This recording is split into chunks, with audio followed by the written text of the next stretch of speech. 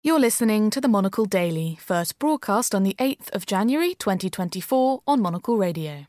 The conflict and humanitarian crises worsen in Sudan. We'll examine why it's slipping from the headlines. Italy suggests the EU builds its own army, and why, were you to be a 19th century poet in New York City, you'd be run over. I'm Emma Nelson. The Monocle Daily starts now.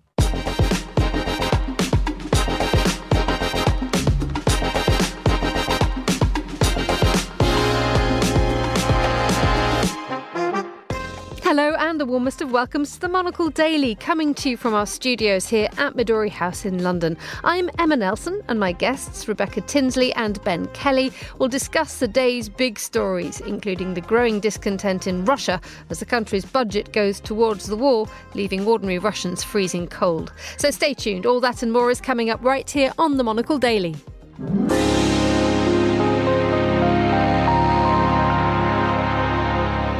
And the warmest of welcomes on this incredibly cold January day, here in London at least, to journalist and audience editor for Newsweek, Ben Kelly, and by Rebecca Tinsley, founder of Network for Africa. Hello, everybody. It's snowing outside. It is. Flurries, they call it. Flurries, which is something that I found quite delightful to watch. Not the snow, but the number of international people we have living in London now has meant that 9 out of 10 people on my street were getting their phones out or ringing friends to say, this is snow, we've never seen snow before. And actually there's a sort of childlike delight in it, whereas everybody who's seen it before possibly not so pleased. It's always nice to see it, but it is a little bit cold. We're thankfully warmer in here. Not much, though, because Rebecca, you complained about being cold when you came in. Well, yes, you said you are inherently cold. I'm always cold. But as someone who was born in Canada, I have to say, snow, you call this snow? Please, pathetic, pitiful. She's nails, is that one, isn't she? We call it snow, and we will shut things down. We will have delays. Oh, I We will bet. have sick days. Any excuse. Anyway, how are we starting? Because this is January the 8th, and for many, this is the people who've enjoyed that lovely, long, fat holiday over the last few weeks and is now back to work in the snow with a bang. But you, Ben, said that there was no rest for the wicked for you over Christmas time, was there? And so as a result, are you feeling sort of particularly hardcore and perhaps a little less sympathetic to those who are sort of grabbing themselves out of bed this morning? Yeah, I worked quite a few days over the holidays, so I kind of feel like I didn't really fall out of the work vibe. But yeah, I sent an email to someone on the 28th, I think, that they answered today. So that's someone who clearly has had their nice little break. I've got no sympathy for them. No. Well, I don't know. Maybe we're all just jealous. How about you, Rebecca? Are you cracking the whip from 8 a.m. today? Yeah, 6:30 actually. But time difference with Africa. So there we go.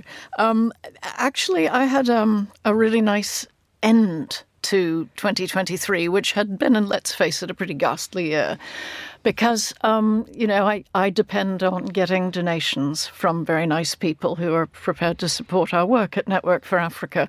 And I was raised never to ask for money, because I was told that people who talked about money were common and vulgar, and so I'm the world's worst fundraiser. But so that's not really helpful for you, is it? Exactly. However, but the really nice thing is that at the end of 2023, a whole lot of people felt moved to give us donations. And was there any particular reason why they were giving it? Had something spurred them into giving to you this year? There is an American culture of giving at the end of the financial year. But that doesn't explain why we were getting donations in the UK. And it does interest me, because we are told repeatedly that the public in both the States and in Britain are very cynical about humanitarian aid. And yet I think there's what it turns out they're cynical about the way it's wasted by governments who give to other governments. But actually, once you've got a track record of having proved that you do achieve things in your own admittedly small way, you build up a level of trust. And I think people have felt that 2023 was such a ghastly year that they wanted to do something that they knew might make a difference. Again, in a small way. Briefly, just remind us what Network for Africa does. We work in countries in Africa where there's been genocide, and we provide psychotherapy support to people who survived genocide. Which perhaps is probably a very good reason why we have you today when we're talking about what's happening in Sudan, because There is no sign of the civil war in Sudan ending, and that is our first topic today. The country's army chief, Abdel Fattah al-Burhan, has vowed to continue a 9-month-long conflict between his military and the paramilitary opposition Rapid Support Forces. Ceasefires have been promised and greeted with scepticism. Rebecca, just for those of us who just need a little bit of a recap, what exactly is happening in Sudan? Because this dates back to April last year when conflict broke out and no one seems to want to finish it. Yeah, it actually dates back decades, if not centuries. But first of all, I want to thank Monocle Radio for being one of the few media to consistently report on Sudan. There is an incredible news vacuum on this subject, and what's staggering is that more people are being killed in Sudan right now than are dying in Gaza. But could you qualify that a little? Yeah, sure. As to just the intensity, because Sure. Gaza is a place of high intensity of casualties at the moment. Exactly. But, arguably Darfur is as well. There are 9 million people in Darfur, and we know that in one town alone, we are being told that maybe 10,000 people were killed recently. But again, there's no media there. There's nobody filming the atrocities. All the casualty figures we have are basically for the capital, Khartoum, and people living along the Nile who happen to be Arab. But unfortunately, and this is the background to this, when you look at the black African Sudanese, nobody is keeping count and nobody has ever kept count. You asked for, in a nutshell, what's happening.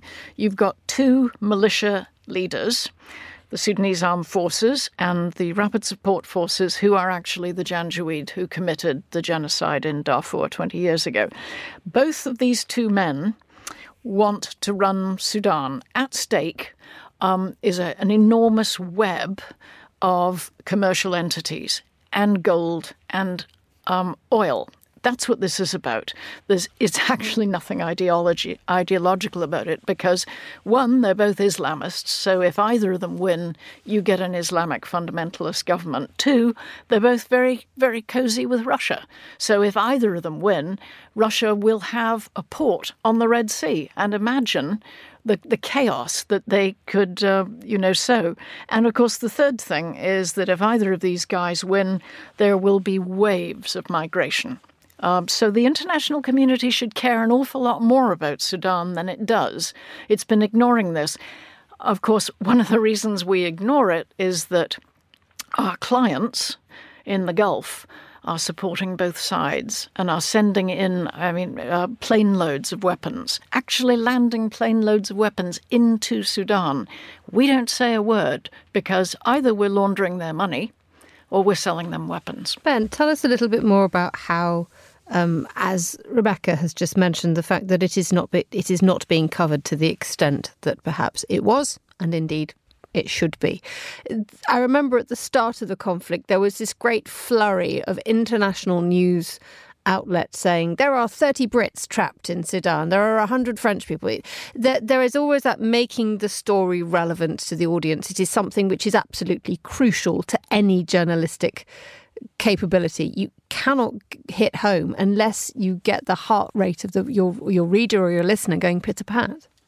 Yeah, I think that's exactly it. With stories like this, and I think back to other things, whether it's Afghanistan or other international events, when they involve people from our countries, I say our, I mean, Western countries, the UK, the US, etc., people have an interest and they give it that sort of the attention. But it's a very sort of self-reflecting kind of attention. They're not maybe versed in what's going on.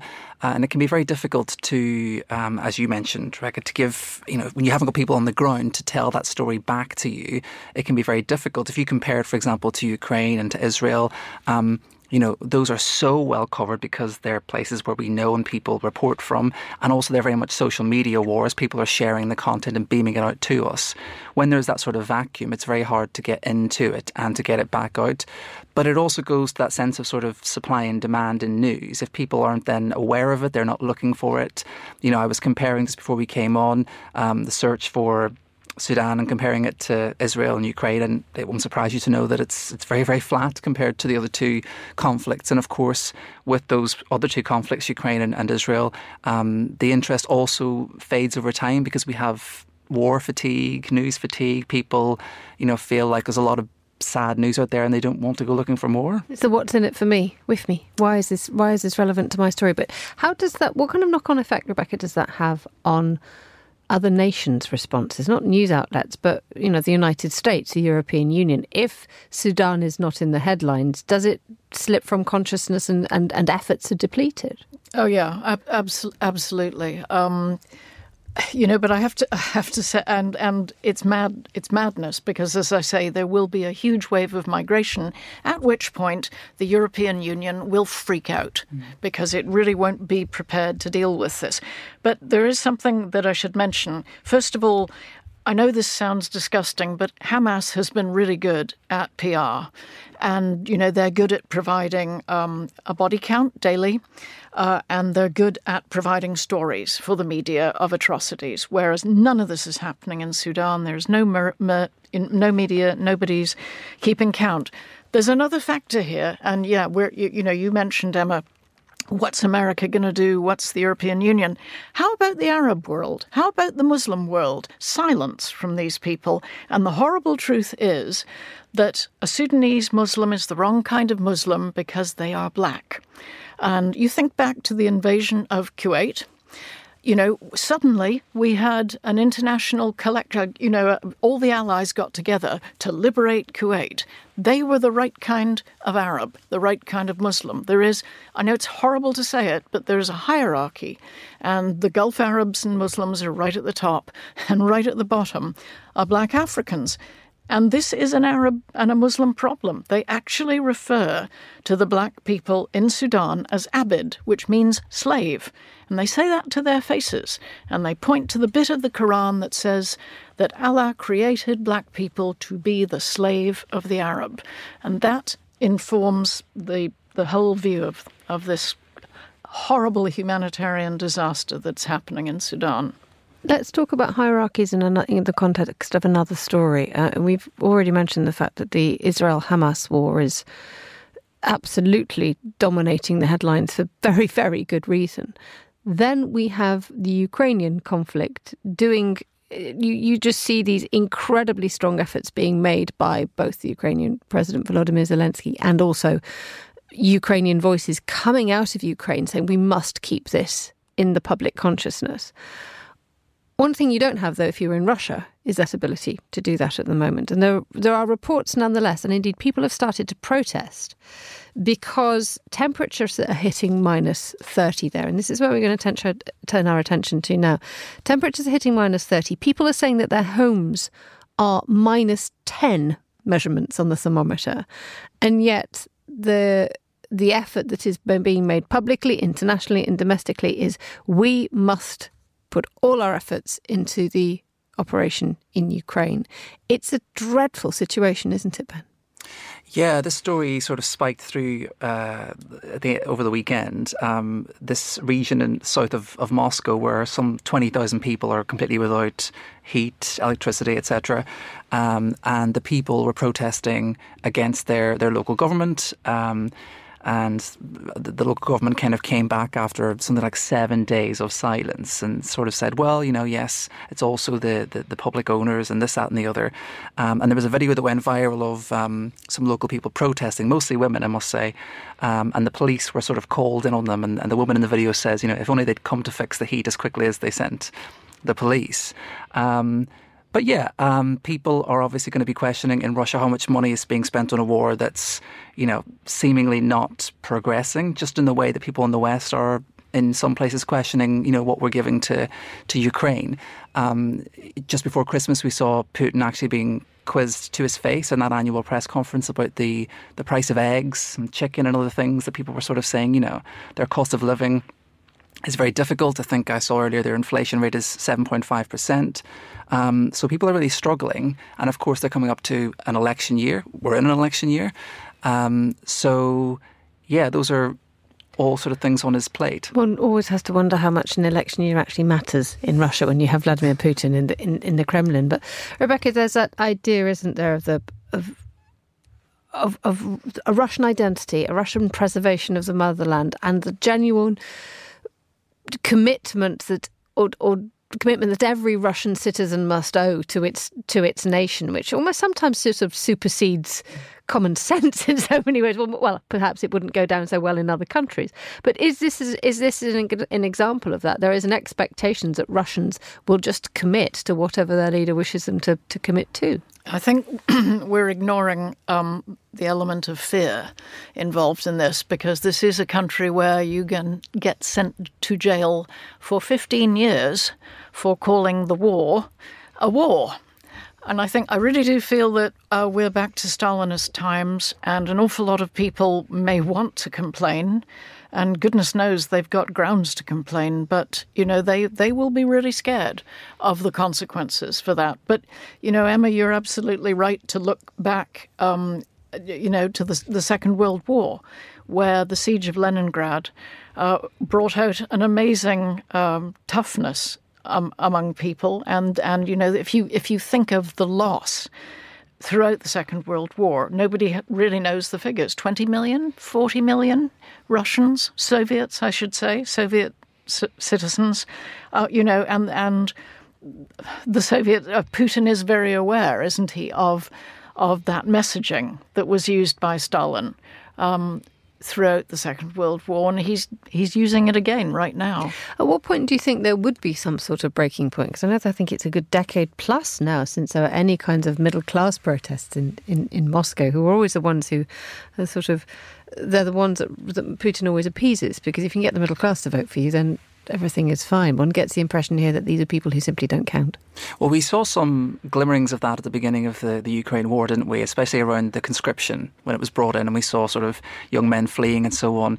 And you do often see quite a lot of women and wives and mothers being the most vocal in protesting about their sons or their husbands or the treatment that they're getting. But it's very hard to determine what's going to, if anything, break the camel's back. I do think if people are cold, hungry, or they can't afford things, those are the things that do push certain people to change. And it's a major contrast. If you sort of go over the road to Estonia or to Finland, people are dealing with phenomenally low temperatures, but everything is so much more cosy. It's such a tale of two worlds, isn't it? But isn't that the cleverness of Navalny, to highlight the excessive wealth and the luxurious lifestyles of Putin and the oligarchs? The fact that, that video he made about Putin's palace on the Black Sea, it's, what a brilliant piece of propaganda that was. And he's right. That's the way to get at these people, to show the sheer hypocrisy of Putin, who will be asking the nation to rally around Mother Russia, while at the same time, he lives in excessive luxury.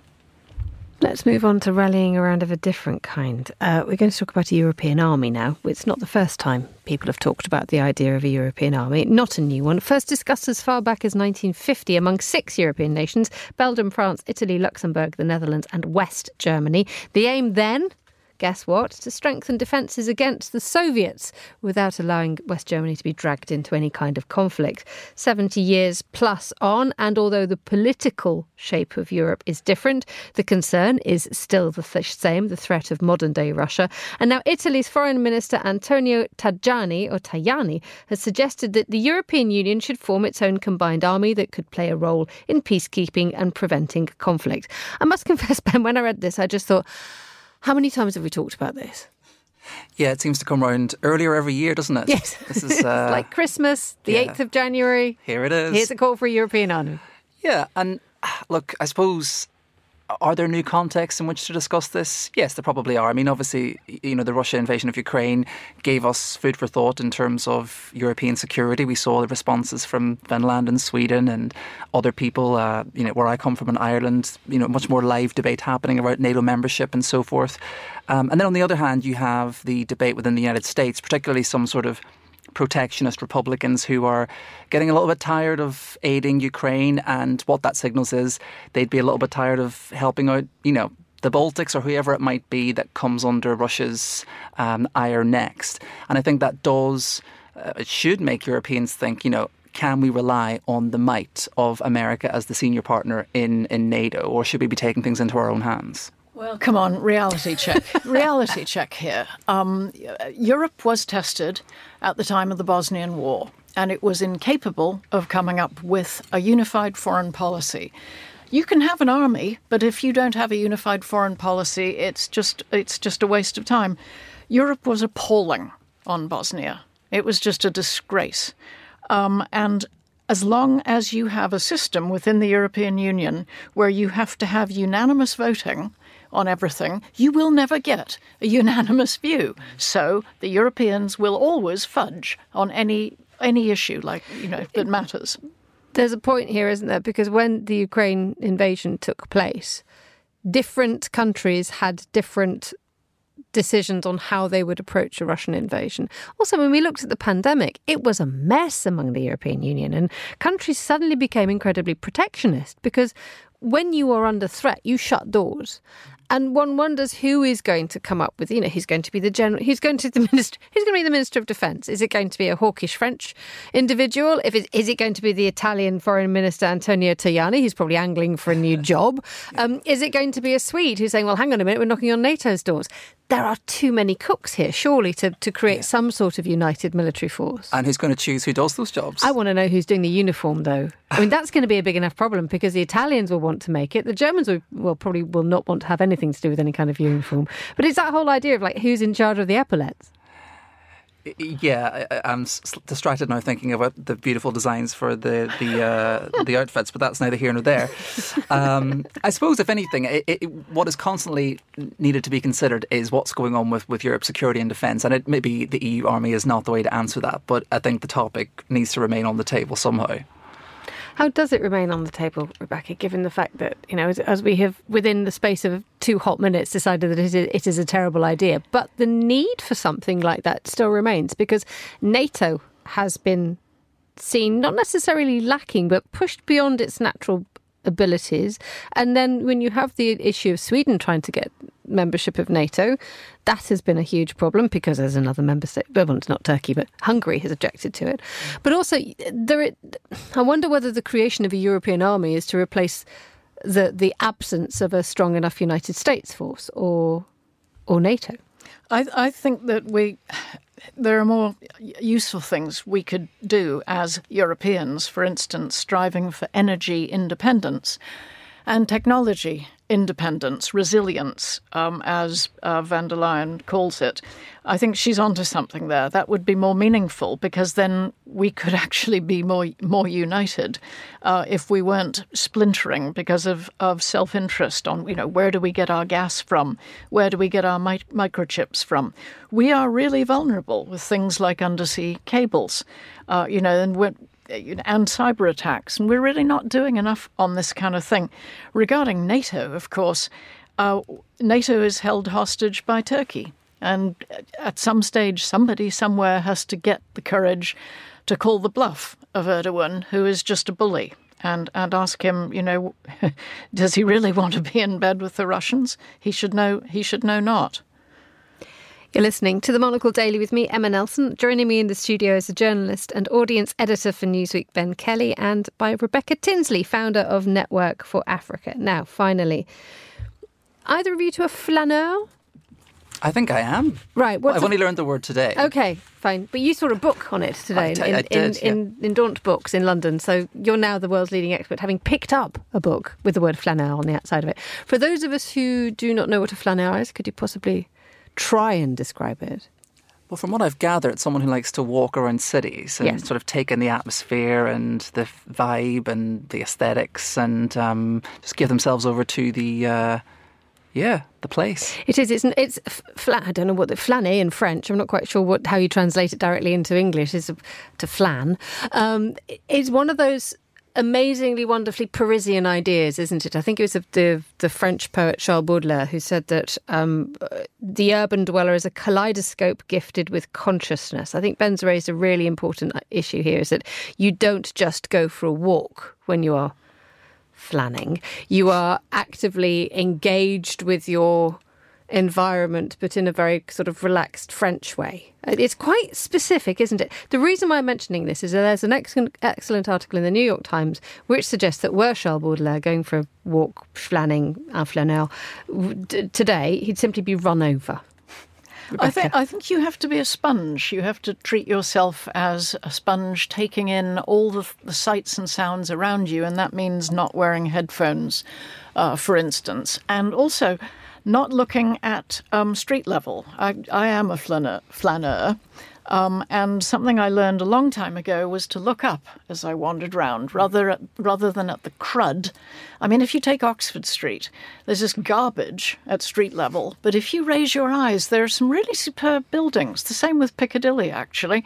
But I've lived in this city since 1978, and I am still thrilled that I discover new corners of it when I do just go for an aimless wander and open myself to the beauty and craziness that is London. Are you saying you don't enjoy the American candy stores on Oxford Street that sort of paved that side with all the lovely tops on them? Different kind of flan, I think. I assume they're money laundering. I think everyone assumes that, but we'll never know. We'll ask Westminster Council when we next ring them. There is that idea, though, that I love the idea of Rebecca then going for a walk without purpose. You walk for the purpose of walking itself. One of the point of this article in the New York Times, Ben, is that were Charles Baudelaire to be going for a walk nowadays, not only would he be, if we're in London, to be overwhelmed by American candy stores, he might well get run over because the author of the article said that they were nearly hit by goodness knows how many bits and bobs of street, bikes, cars, buses, lorries, that it is impossible now to absorb the pleasures of a city because the city itself is just too frantic. Yeah, I suppose it depends where you're going to go. I think Paris is always a place where you're going to wander around and take in light and shade, busyness, quietness. I find London is a very busy place to walk around. Last year I went to Milan for the first time and had a beautiful walk around there, and that was very much a look up and see all the different beautiful buildings and so on. But it's not just about exploring, it is about being inspired. The pull-out quote in this article I'm looking at here says, "A city that no longer accommodates wandering, no longer accommodates wandering." That's quite a nice thought, really. It's the wandering thing. Yeah. That's mentioned in this article, isn't it, Rebecca? There's a quotation of Nietzsche that's saying that only ideas won by walking have any value. You must have some brilliant ideas as a walker, but there is that marvellous space that is created with a walk. I know that during the pandemic, we all had plenty of wonderful wanderings because all we could do was walk. Absolutely. I must admit, though, first of all, you're flattering me by thinking I have good ideas, or I really don't. And I think the whole point is to empty your mind. For me, it's a kind of mobile yoga, because I haven't got the discipline to do yoga. It's so boring. But I sometimes set myself a little kind of agenda. Like, for instance, wandering around London, I will try and look for Hawksmoor churches, which gives you a nice little theme, or Art Deco, or interesting tube stations. So there's a little bit of a theme there. Does that unpick the purpose of a flâneur, which is to... but then you discover other things while you're at it, you see. I think, you think, it's like the old Rolling Stone song, you can't always have what you want, but sometimes you get what you need. Do you think New York is actually built for a flâneur? I would, we mentioned the idea of Paris being ultimately flânable. You can go from west to east in the space of 2 or 3 hours, and you can really feel as if you have traversed different parts and different identities within the same city. You can a little bit in London, but it's a much more densely built and noisy and what have you. But I just wonder whether this poor writer, who did say that 15 years ago they were able to do so, and it was integral to the ability of a writer to create, was to walk, and this is now being sucked away. Yeah, I don't think New York has quite that same sense. I think it's much too busy, much too built up. I think everyone's going around with too much purpose. Compare that to Paris, where it's a little bit more laid back. Maybe it's not an American thing, controversial. If not in London, where would you Oh, Paris. Where's a good place? Where's an unexpected location to be a flâneur then? I'll ask the same question of you in a moment, Rebecca. When you just think, I can't wait to get to this place because I can go for a good walk. Oh, goodness me. Well, I quite like the Swedish capital, Stockholm. I like to walk around there. I like to walk around water. I like to walk around, some old buildings, then a little bit of new, just quiet streets, clean streets, somewhere that's got a little bit of history, a little bit of, Zurich's not bad for that, actually, because you can actually go up a mountain, come back round and go around the lake and be in the middle of the city in like one afternoon, which is pretty good. How about you? I was going to say, your previous point about, London being too noisy and maybe all the same. But I'm not sure that's true. In my neighbourhood, you can go from Holland Park Road, where, people like Madonna and Richard Branson live, and within 10 minutes... you are in one of the poorest wards in London where, of course, we had Grenfell Tower. So, there is variety there, and we're all packed in together. But as to my favourite places to wander, I think Tokyo is endlessly fascinating, and you just encounter loads of neat stuff. Istanbul, fabulous for a meander. And also Mexico City. Again, different neighbourhoods, different things going on. Stop, have a cup of coffee, just soak it up. And it's so enjoyable. Next time you see Rebecca, everybody, grab her for a walk. She knows what she's talking about. It's got to end with a coffee or a drink. It does. Or sit down somewhere. Yeah. A reward, at least. Thank you both for that. Let's finish the show today in Singapore, where a first-of-its-kind exhibition at the National Gallery has brought together works by the Southeast Asian and Latin American artists, including Frida Kahlo and the Philippines' David Medalla. Tropical charts the 20th century, a period of political upheaval as European empires retreated. Well, these changes inspired creatives to produce art in their own image and to move away from colonial depictions of their communities and lifestyles. Monocle's Lillian Fawcett visited the exhibition and spoke to its curator to find out more.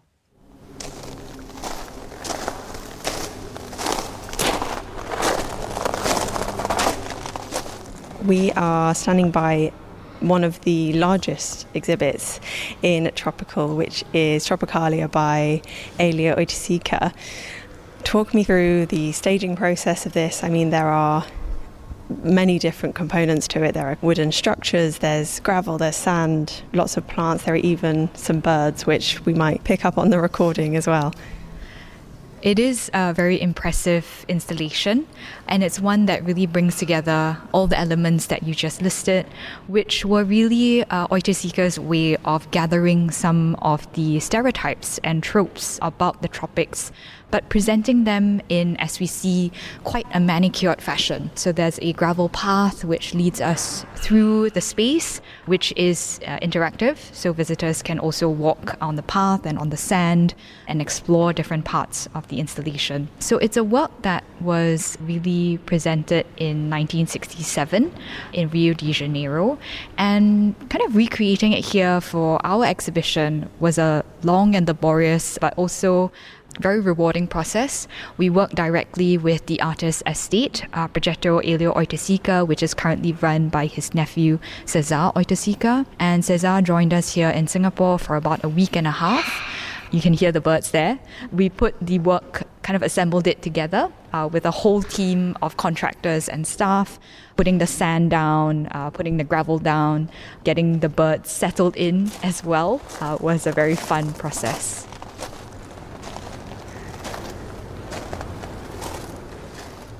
My name is Teo Hui Min, and I'm a curator here at the National Gallery.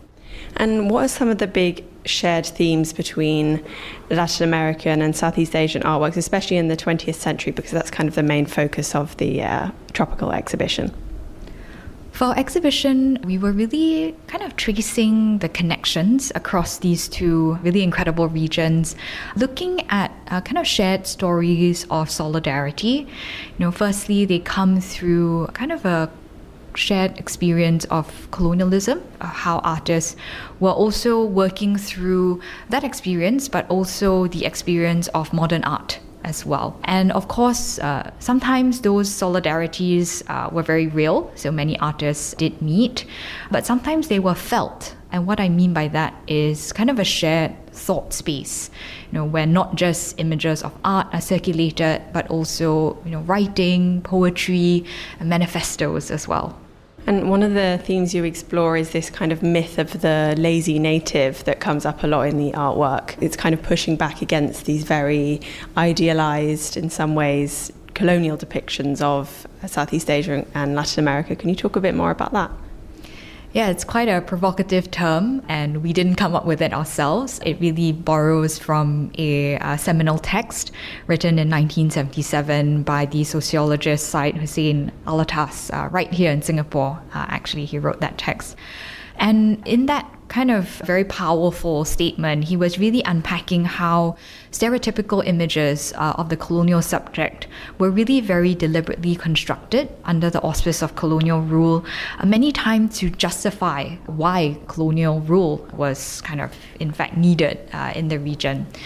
And tracing that back to the story of art, we realized that there was a parallel interest within the story of art to also kind of perpetuate certain depictions of the colonized subject as sort of happy, peaceful workers, working in these very idealistic, often very pastoral, kind of serene scenes of the landscape.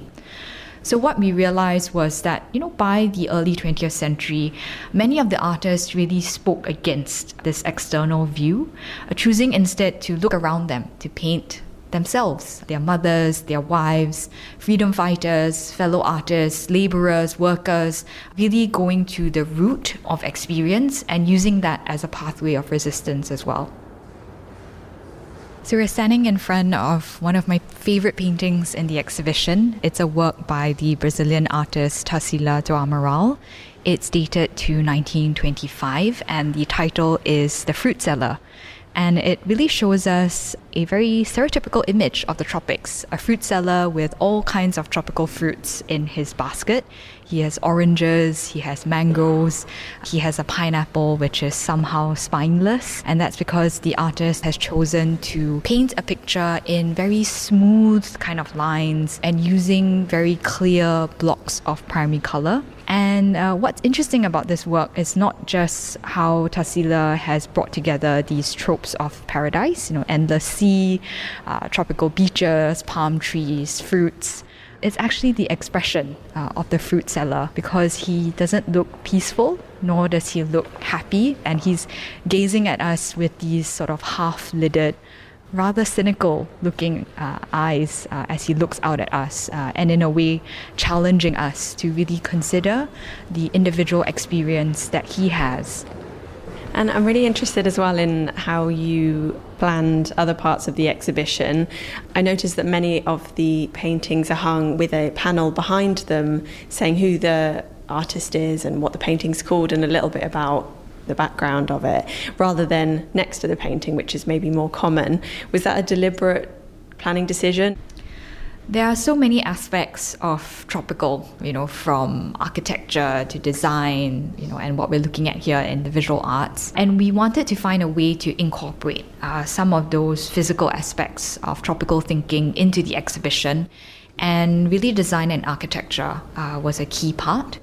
So the interesting structures that are on display in the exhibition and are used to display the artworks actually come from an Italian-Brazilian architect whose name is Lina Bobardi. And she first debuted these incredible crystal easels at the Museum of Modern Art in Sao Paulo as early as the late 1960s.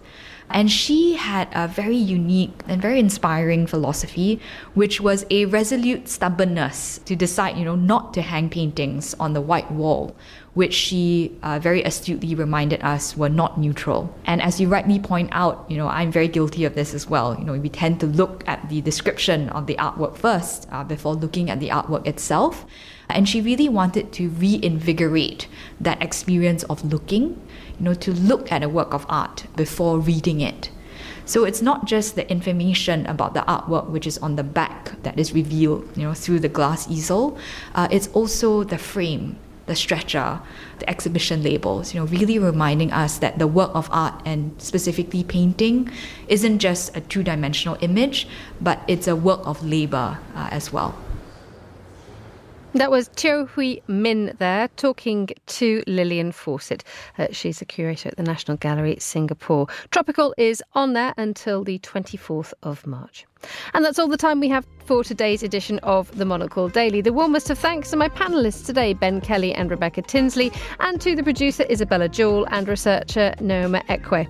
Our sound engineer was Tamsin Howard, with editing assistance from Sarah Nichol. I'm Emma Nelson here in London. The Monocle Daily returns at the same time tomorrow. I hope you can join me for that if you can. But for now, goodbye. Thank you very much for listening.